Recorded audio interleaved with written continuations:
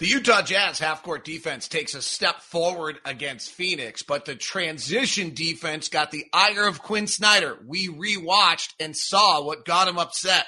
Plus, the pick-and-roll game of Joe Ingles is non-existent, and it's hurting the offense. And as we play, who do we want? What about a former Jazz man? It's all coming up on today's edition of Locked on Jazz. You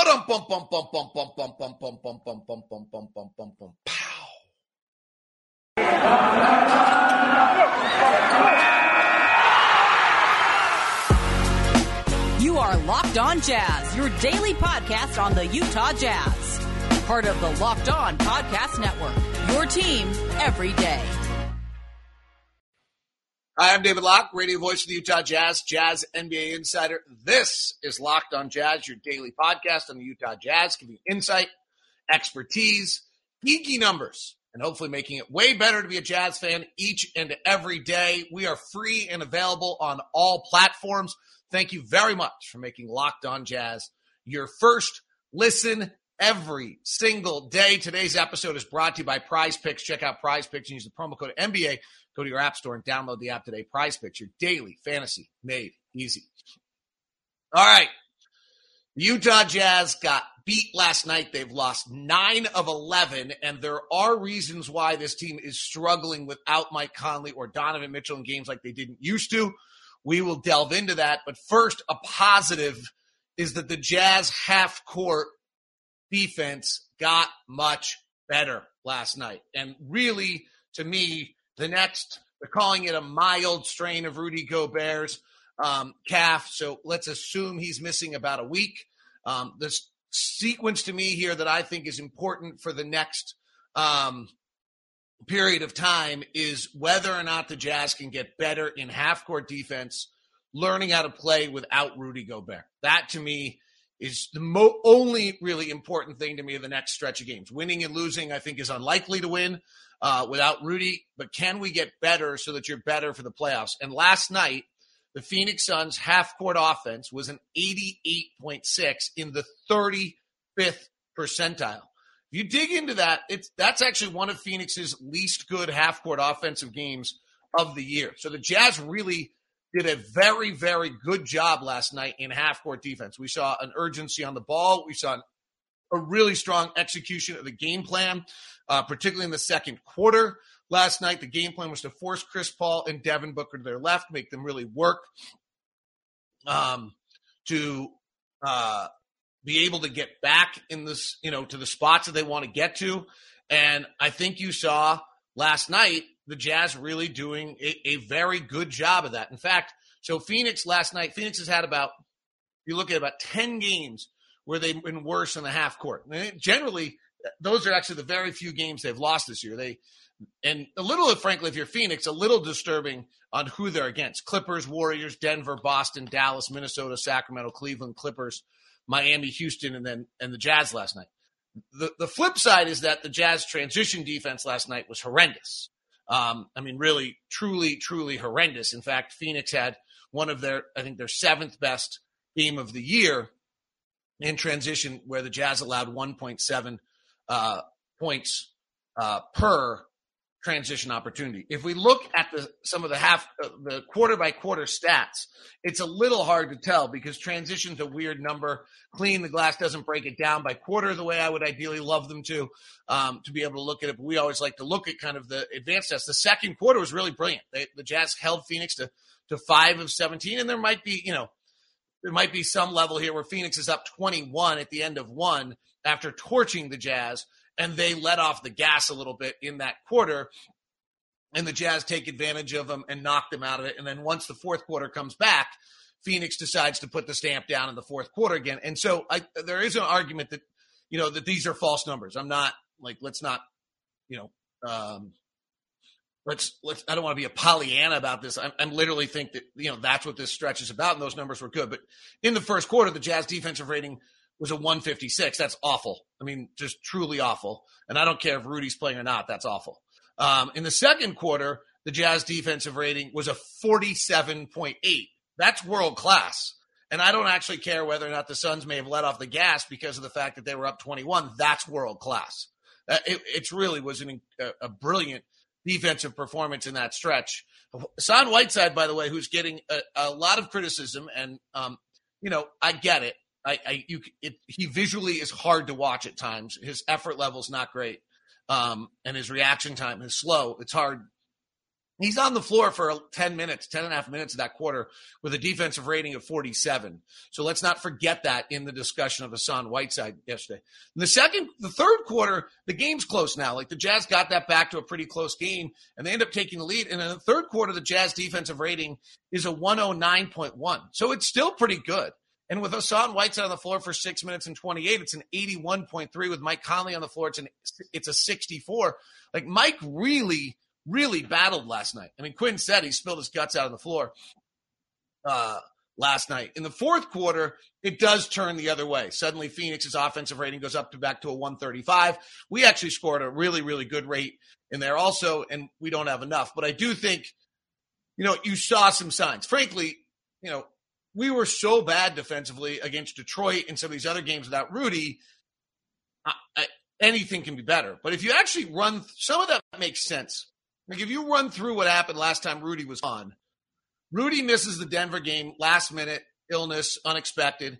Team goes to Toronto. Most of the guys don't go. They play a back end of a back-to-back against Indiana where they can't really prepare. They go to Detroit, and they didn't practice. They have COVID running through the team.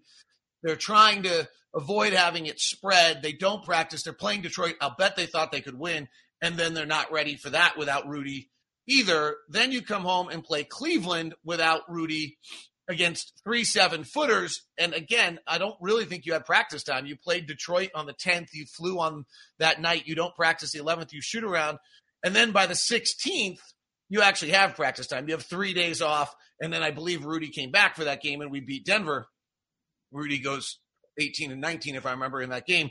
So you really didn't have time. This time, Rudy gets hurt in the Golden State game. We sit out Phoenix. You're back.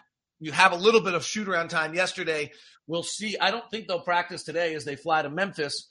So, again, not a lot of time, but you're heading to Memphis and Minnesota, at least with the knowledge that you're not going to have Rudy for these games. And hopefully that means we can at least get better at this and improve in this regard. So, we'll see what happens. But that to me was at least the positive last night. Now, I reviewed the transition early in the game that got Quin Snyder's ire. It's bad. It's as bad as my hair is this morning, just puffing out everywhere for you. I kind of look like I put my finger in an electric shock. It was actually, I watched the first quarter of our transition defense. The first one, Cam Johnson hits a three. Bismack Biyombo outruns Whiteside. Bogey has to drop back to help on that. And then he has to close out without a lot of juice. There's just not a lot of juice, frankly. Like Joe and Boyan didn't start the game with a lot of juice, and Whiteside didn't either. That group just didn't have – it wasn't like outlandish effort. You're watching Phoenix rotate around and in you defensively, and their first or second defensive possession of the game is just perfection. Mike Conley ends up taking an awful fadeaway in the middle of the lane because they can't get anything else. The Jazz just didn't have that. They don't have that skill, frankly, defensively, but they also didn't have that tenacity early. Bridges gets a layup early on a back cut. It's incredible. The Jazz kind of ran 3/4 court in transition on that play. He back cuts behind Whiteside. I'm not sure. I don't know enough to entirely tell you whose fault everything is, but Joe's on the other side, like he's always waiting to guard Chris Paul. Hassan doesn't go all the way back defensively. I'm not like it wasn't clear who was guarding whom on what and Boyan, frankly, is even with Bridges when they leave that side of the floor and then leaves him to kind of get to somebody else, and it's just bad. Then Conley goes one-on-one on Biyombo up at the top, shoots a three, misses. Biyombo then releases, which is really smart. Conley's the only one back. Whiteside doesn't run back fast enough to help. Conley gets pinned at the rim. Biyombo, these aren't easy. Like these aren't like if Biyombo's guarding on the play and he has enough faith in his guys that they're going to be able to get the rebound, and we weren't crashing offensive glass at all at that point, which, I guess we're worried about.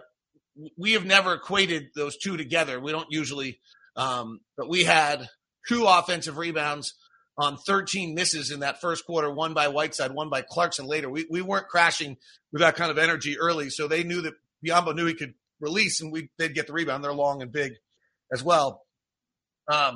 Then Ingles drives, gets a shot blocked by Biyombo.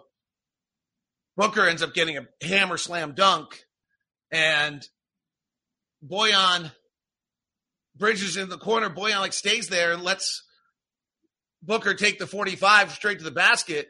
He's got to cut over. On the other hand, Joe is not getting back fast enough. So if Bojan had cut that off, I think he goes to Bridges for a wide open three because Joe hadn't gotten back in time after getting a shot blocked. A long run, hard, not easy. None of this was easy. And then there's another, Bridges gets another layup, and I'd watched enough, and my hair looked like this, and it was time. I mean, it was brutal. And that transition defense is brutal. And that, sure, Rudy's big and we're small, and so you need a bunch of those, these guys it's hard for this group. But our transition defense last night, so as much as I'm going to be really positive about the half-court offense or the half-court defense, the transition defense was brutal. And it's just – it's hard. It's not – none of these are easy. Phoenix is super good at it. But they were just bad plays. And I think I just documented them fairly well, to be perfectly honest with you.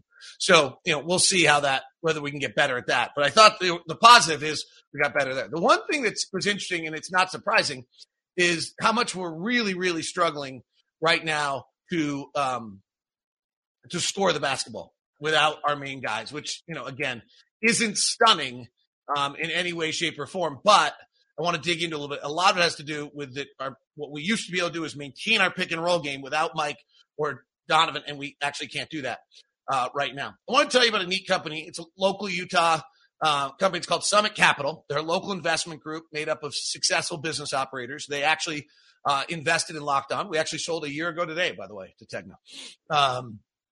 Anyway, Summit, that was irrelevant, other than that Summit Capital was a part of Locked On, invested in Locked On, and were great partners for us. So this is why I feel comfortable telling you about them. They provide capital management for those seeking to buy out the owner of a business they work in. So I think this is super interesting. You know someone who works in a company, the owners are getting older, they don't really have a buyout plan. Maybe they don't really want to take the company, they don't want to put the effort in and take the company to the next level.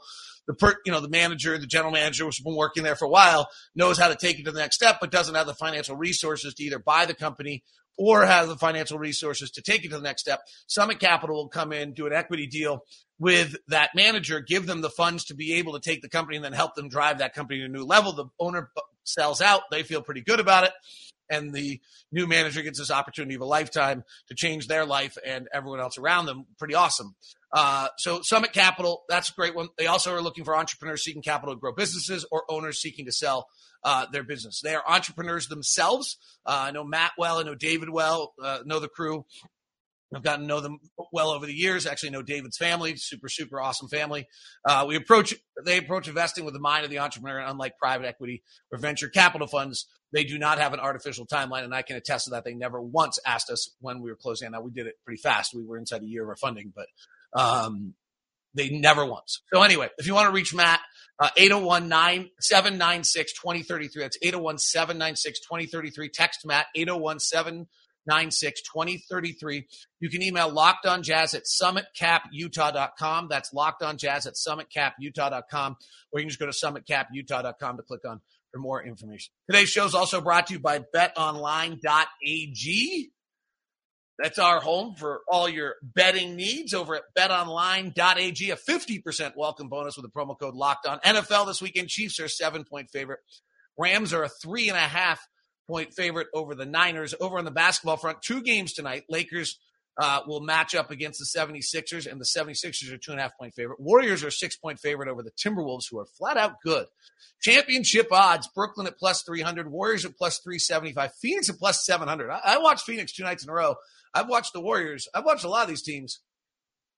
It's surprising to me that we're at plus 700 on that. Bucks at plus 750. We're now down to plus 1,100. Miami, who has the number 1 seed in the East, is at plus 1,200 right now. NBA player futures, the MVP award. I just check this all the time because I still can't believe it. Embiid is now the favorite at plus 200.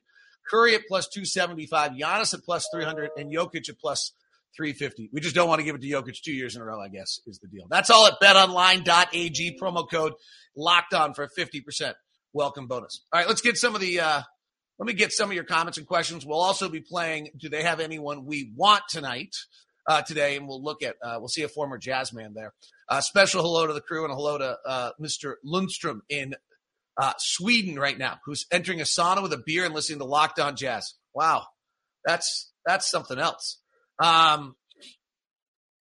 Clint says, can we talk about trading Clarkson and Joe? Sure, we can talk about anything you want. What are we getting for him? Why would we do that? Sure, we can talk about anything you want. The hair is epic today. Thank you very much. It just tells you I don't really care. I didn't see this. Adam, thoughts on Quin and Rudy Gay bench heated exchange? Rudy Gay was not very good last night, so maybe it was a spark. And really what's happening right now, and it's accentuated by not having Donovan and Rudy, but as guys are just not quite on their level of what we're used to seeing, it's putting a pressure on each guy next to them or below them on the tier. So I don't know how you want to look at it. But if you look at our bench unit as Jordan, Joe, Rudy, Hassan, as one of those guys doesn't play as well as they're supposed to, the idea is that then somebody else can pick them up. But right now, with Joe being, I hate the 10 percentage points off last year, 3-point shooting, because last year was an anomaly, but even 5 percentage points off his career average, like that suddenly puts a burden on Jordan. Well, Jordan's actually at this point, as we've talked about, 100 games in, a 40% shooter, 32% high volume, which is fine as long as Joe's super efficient. George Niang was super efficient. As long as Rudy Gay's doing his part, then that's kind of fine that we need someone to take those possessions. Remember, before Jordan came, we could not score off that bench. Like when we traded for Jordan on December 23rd, we could not score. The bench numbers, it was like this catastrophic disaster every single time that we went to the bench. And then we got Jordan, and that sparked it and opened it up for everyone. So, we're I think we've forgotten that a little bit, but part of what opens it up is so Jordan takes a bunch of shots and uses a bunch of possessions, but he gets so much attention that he flips it out to Joe or other guys for opportunities occasionally. And they hit, and then that lack of efficiency by Jordan gets outweighed by the other guy's efficiency. But if they're not efficient, then suddenly Jordan's lack of efficiency is a problem. If Joe's not hitting and not comfortable shooting, then Royce's lack of shooting is a problem. If Rudy Gay's not, it all is intertwined right now, and it's all pulling in different ways. The other one I would say last night, I might be overstating this a little bit because I love Mikal Bridges. I like defensive players. I wouldn't be too worried about last night's loss in the sense that I'm not entirely sure if you were drafting, you wouldn't draft 3 Suns before a Jazz player was on the floor last night, right? You certainly would take Booker and Chris Paul first, 2 players drafted in last night's game. And then I don't know, if I already have Booker and Chris Paul, I'm certainly taking Mikal Bridges as my next player, not Mike Conley. But and Mike gave everything last night, so I don't want to be that trying to be critical of Mike in any way, shape, or form. But I just think Bridges is super. And just his defense is amazing. His running the floor is amazing. He's just a great player, and he does so many things well that, I'm not entirely sure, as I said, that if you're drafting last night, that you might not take Bridges. And at age, you certainly would. But even if you don't, you take Bridges probably with a 3rd pick. Bojan, I'm concerned, by the way. He was 3 of 13 last night. He dribbled early with his left hand, got called for the palm, then dribbled very little with his left hand the rest of the game, had problems with that splint. That was not an encouraging night to me on Bojan Bogdanovic's ability to play for 4 to 6 weeks with this splint when he's ripping it off, throwing it away. And I thought looked uncomfortable even on some of the moves. The basket, there's a moment where he brings his left hand in. He didn't do it last night on a few plays. They're saying he injured it against Houston, so that's 3 games. He's shooting 38% from the field and 31% from 3 in the 3 games since he got injured. And, if you back it up, including the Houston game, he's at 39% and 28% from 3. And he wasn't actually on fire before that either. If you want to get into it, he's over the last 8 games shooting 23% from 3. So, I'm a little concerned on that front. Wit. Can we talk about Chuck D giving another amazing compliment? That must be so. It's amazing. It's amazing. Come on. Chuck D, Public Enemy. society-changing band, rocked the, foundation of power structure, brilliant artist, epic American culture piece, like somehow liking my play-by-play, giving me the nickname Play Casso. Like, come on, silly. It's awesome. Mind blowing. Love it. Not going to lie. Like, even with this crazy hair, love it. Does that make everybody happier? On the first recording of the show today, at this point, the audio went dead. I put a hat on. I looked more respectable, and the audio went completely dead for no particular good reason. So, in fact, I hope it's working now. I actually don't know that to be true, because all the same settings look the exact same, and it all looks like it's working. So I wanted to this is a pickup of that show. If you're on YouTube, the first segment is available on the Locked On Jazz YouTube channel. If you're on the podcast, you're like, what the hell's going on? I'm still playing. So it's good. All right. Two things I wanted to hit on here. The Jazz offense in games where Mike Conley and Donovan Mitchell has not been the same this year. And then we got to play do they have anyone we want with a former Jazz player that might move the meter for you? So the first one is the Joe Ingles pick and roll just has not been as prevalent this year and as successful as it has been in years past. Joe ran about 22% of the pick and rolls for the Jazz each of the last 2 years, partially because Mike was hurt at times and Donovan was hurt at times. And this year he's only run about 11%, and they're not as efficient.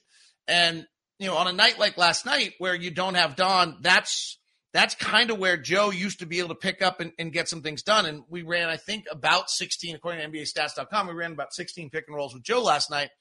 They weren't particularly efficient. And I actually take it back to the Chicago game, which was the fifth or sixth game of the year. And we went to Chicago, and I remember we had courtside play-by-play seats. Nikola Vucevic switches onto Joe Ingles, and I'm like, oh, my gosh, like they're switching everything on Joe. And so I wonder if the scouting report's out on it or what it is. And on that night, we ran Joe on the pick and roll a lot. Mike didn't play. I think we ran about 30 pick and rolls that night with Joe, which is kind of a big number for him, and it's where he wasn't on his most productive nights. And it was not an efficient outing for him. And then the same thing happened in Orlando. Mike didn't play in Orlando. I think we got close to 30 pick and rolls. Those numbers, if I remember correctly, were pretty disastrous, like about less than half a point for a pick and roll. And I think both Chicago and Orlando were both less than half a point of pick and roll. So it was early. It was coming off the Olympics, and you were just like, okay, I'm sure we'll figure that out and get that back. That has not come back yet. The Joe Ingles pick and roll, which we equate to being involved with Derek Favors so much, but quite honestly, it's not. Like, if you look back over the years, he and Favors had pretty good pick and rolls. He and Rudy are actually what have had massive, awesome pick and roll numbers. And he usually runs about 60% of his pick and rolls with Rudy. So not having Rudy last night, certainly, not an easy one for him, but it just has not been, he's not as good with Hassan as he was with Faves. He's actually not as good with Hassan as he was with Tony Bradley. He was about the same with Tony Bradley as he was with Faves, and he and Hassan have not quite gelled. So that's the easy thing to kind of look at and say, well, that's why, but it's actually, I think that's a misnomer. He's running, most of his pick and roll. Frankly, he was way better with Rudy than he ever was with Faves or Tony Bradley statistically. So if he's off this year, it's actually stems back to that. And that's, that's big, because when Mike doesn't play or when Donovan doesn't play, the second ball handler, importantly enough, is supposed to be Joe. Now, we're playing Trent Forrest a lot and doing some things there. So I don't know where the pull is here, in the sense that, okay, so Joe's running seemingly about half as many pick and rolls as he did a year ago. He was running 20% of our pick and rolls. He's now at about 10% of our pick and rolls. But the efficiency is way down as well, from about, a little over a point to a little under a point of per pick and roll. And does it stem back to those games where, frankly, when you look back at games we've lost without Don or without Mike, they stem back to the inability to get the Joe Ingles offensive pick and roll going. And is that because, right, is it because he's just not getting as many opportunities? We're using Trent Forrest different. It's because he's not good as good at it, and so it's not working as well. Is it a combination of the two? Is it the coaching staff lost confidence after running those massive amounts of pick and rolls in Chicago and Orlando? Did the league get a scouting report on Joe? I don't know the answer to that. I do know factually that part of our offense is not quite there right now. Last night's interesting because Mike Conley and Hassan Whiteside play almost none together, right? The Jazz match Mike Conley and Rudy Gobert together almost all the time. And so when suddenly last night you ended up with those two playing together, they came into the game running about 50 pick and rolls together for the entire season. So going into last night's game, Mike Conley and Hassan Whiteside had really not played together at all. For the season, the two of them have played 234 possessions together. They're plus 27, by the way. When they're on the floor, we have Mike Conley and Hassan Whiteside on the floor together. Our offense is a 132 plus 27. It was pretty good last night again. They really have played almost none together. And so last night, I think it was, they ran 28 pick and rolls. They'd run 50 coming into the season together. They were really good together last night. You know, it's interesting last night. Hassan's getting a lot of criticism. I got it. I'm not lost on why. At the same time, you know, the plus minus last night was that when Hassan was on the floor and we were playing our regular traditional defense, we were really, really good. And when Eric Paschall was on and he was playing center, we were really, really bad. Which feels very contrary to what I think most people think they experienced watching that game.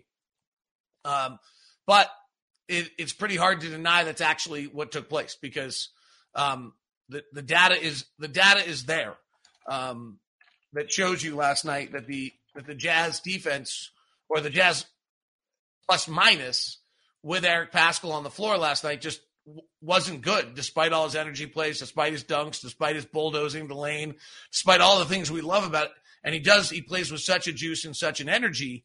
And I'll have to go back and, you know, maybe watch those 16 minutes last night. But if you look at it last night, when Paschall was on the floor, our offensive rating was a 68 and our defensive rating was a 136.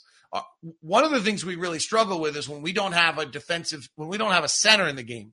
We've struggled as much offensively as we have defensively. That's a big aspect to it. All right, let's play another edition of Do They Have Someone We Want? Who do they have that we want? We have three more teams, Milwaukee, New York, and Orlando to look at. So Milwaukee is $20 million over the cap. If they're trying to win a championship, it seems unlikely that they would dump anybody. Bobby Portis is an amazing signing for them, a 2-year 1 year left on this deal at $4 million. They got him for a 3-year, $12 million deal that offseason. That was 2 years ago. That was awesome. Semi Ojeleye is interesting. He's at $1.7 million. I don't know that they would let him go before the trade deadline. He's 6'6", 240. He's thought of as a defensive player. He's not shooting 23% from three. He's only played 18 games. He's a career 34% three-point shooter. I love Jordan Nwora. He's 6'8", out of Louisville, second-round pick in 2020 with the 45th pick of the draft. He's 6'8", 225. He's a 39% career three-point shooter. He had off-the-chart numbers last year. He's played 20 minutes a night for them. I can't imagine they're going to let him go on the minimum. Jordan Nwora is just a great pickup by their front office. We go to the Knicks. Alec Burks is the name that pops off the chart here. 9-year, $3 million deal. He's got 2 years left in his deal. I don't know whether or not, I don't know who he would play for, whether or not we're willing to pick up 2 more years on a deal. Is there a deal there? I don't know if you could trade Jordan Clarkson for that number and then you bring in AB and take him, let him have that role and you're saving a little money. And I don't know if you think AB is better or not. I kind of probably not. Maybe AB's really become quite a nice player. To his credit, what a great career he's turned in now. He's 30 years old. He got drafted 10 years ago. Isn't that amazing? And he's been kind of intermittent. He's actually put up some goose eggs recently, which is strange. Against Cleveland and Minnesota, he didn't score, but he has become a career 38% three-point shooter.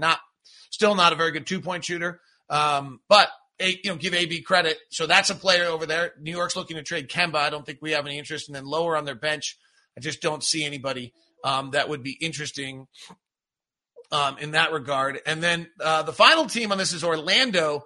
And I was surprised. Gary Harris is super interesting. He's at 20 million which is a huge number. And I don't know that we have any interest here, but I think Gary Harris gets moved and Orlando takes back some money and takes a first round pick or two for that. And I don't know who does that deal, but it sets somebody else up for the offseason. And maybe it's just a salary cap move where they take $20 million with some contracts. Gary Harris is not a bad player. He's not quite – his legs have failed him a little bit. He's never quite been the player he was at his peak in Denver, where he was an elite rim finisher. But he's a 36% career three-point shooter, shooting 36% from three. Like, that's really bona fide, averaging 12 points a game. He could probably help someone, but I think the $20 million contract is probably a bigger help than anything else there. Other guys on this, Fultz heights. Terrence Ross is at $12 million. He's a very similar player to Jordan Clarkson, not with off the bounce game, but just pure shooting off the bench, 6-man. Only thing you could do there if you're the Jazz, if you're trying to get out from a year of Jordan's contract, you could send some draft capital, make that trade. I don't think it makes us better. Robin Lopez is interesting. He's at $5 million. I don't think we don't have that Dante Exum contract that we can move that we had that other year. We don't have all of our money plays, which makes it difficult for us in a lot of ways. So I don't know about Robin Lopez. He's had a nice year. He's averaging about 8 points a game. He's solid backup center. He got $5 million. That's why the Jazz, Jazz got a minimum guy. He went for $5 million. Does he get, I don't know what he's doing with them for the rest of the year. He's a free agent at the end of the year. Usually in this circumstance, if there's a young kid whose minutes he's taking, you would let him go and let him go sign with a contender. And I don't know if they think Mo Wagner is a piece for the future, or if they want Mo Bamba to be getting more time, but Mo Bamba's getting a lot of time anyway right now. Wendell Carter Jr., they've got signed up for 5 years, so maybe they want to work on that. But I don't Bamba's playing 25, 30 minutes a night right now. Wendell Carter is a funky guy because he's only 6'8". Maybe they say he's 6'10". I don't believe it. So I don't know what they're doing with Robin Lopez. He's playing, and I don't think he's blocking someone. But if they were to release Robin Lopez, probably would be the route by which you could get something going on a buyout market from that point. All right, that is our YouTube, just a quick segment of the pick and roll offense and our continued game we've been playing every night of do they have anyone want? We'll wrap up the Eastern Conference on tomorrow's show. Thanks for making Locked On Jazz your first listen today. Now go take a second and take in and listen to Locked On Now with anchor Kim Becker on the Locked On NBA YouTube feed or on any of your podcast providers at Locked On Now. Have a great one. Thanks for tuning in. Apologize for the technical weirdness today. Hopefully the 2-segment YouTube is enjoyable for you and the regular audio version is just fine. Talk to you soon.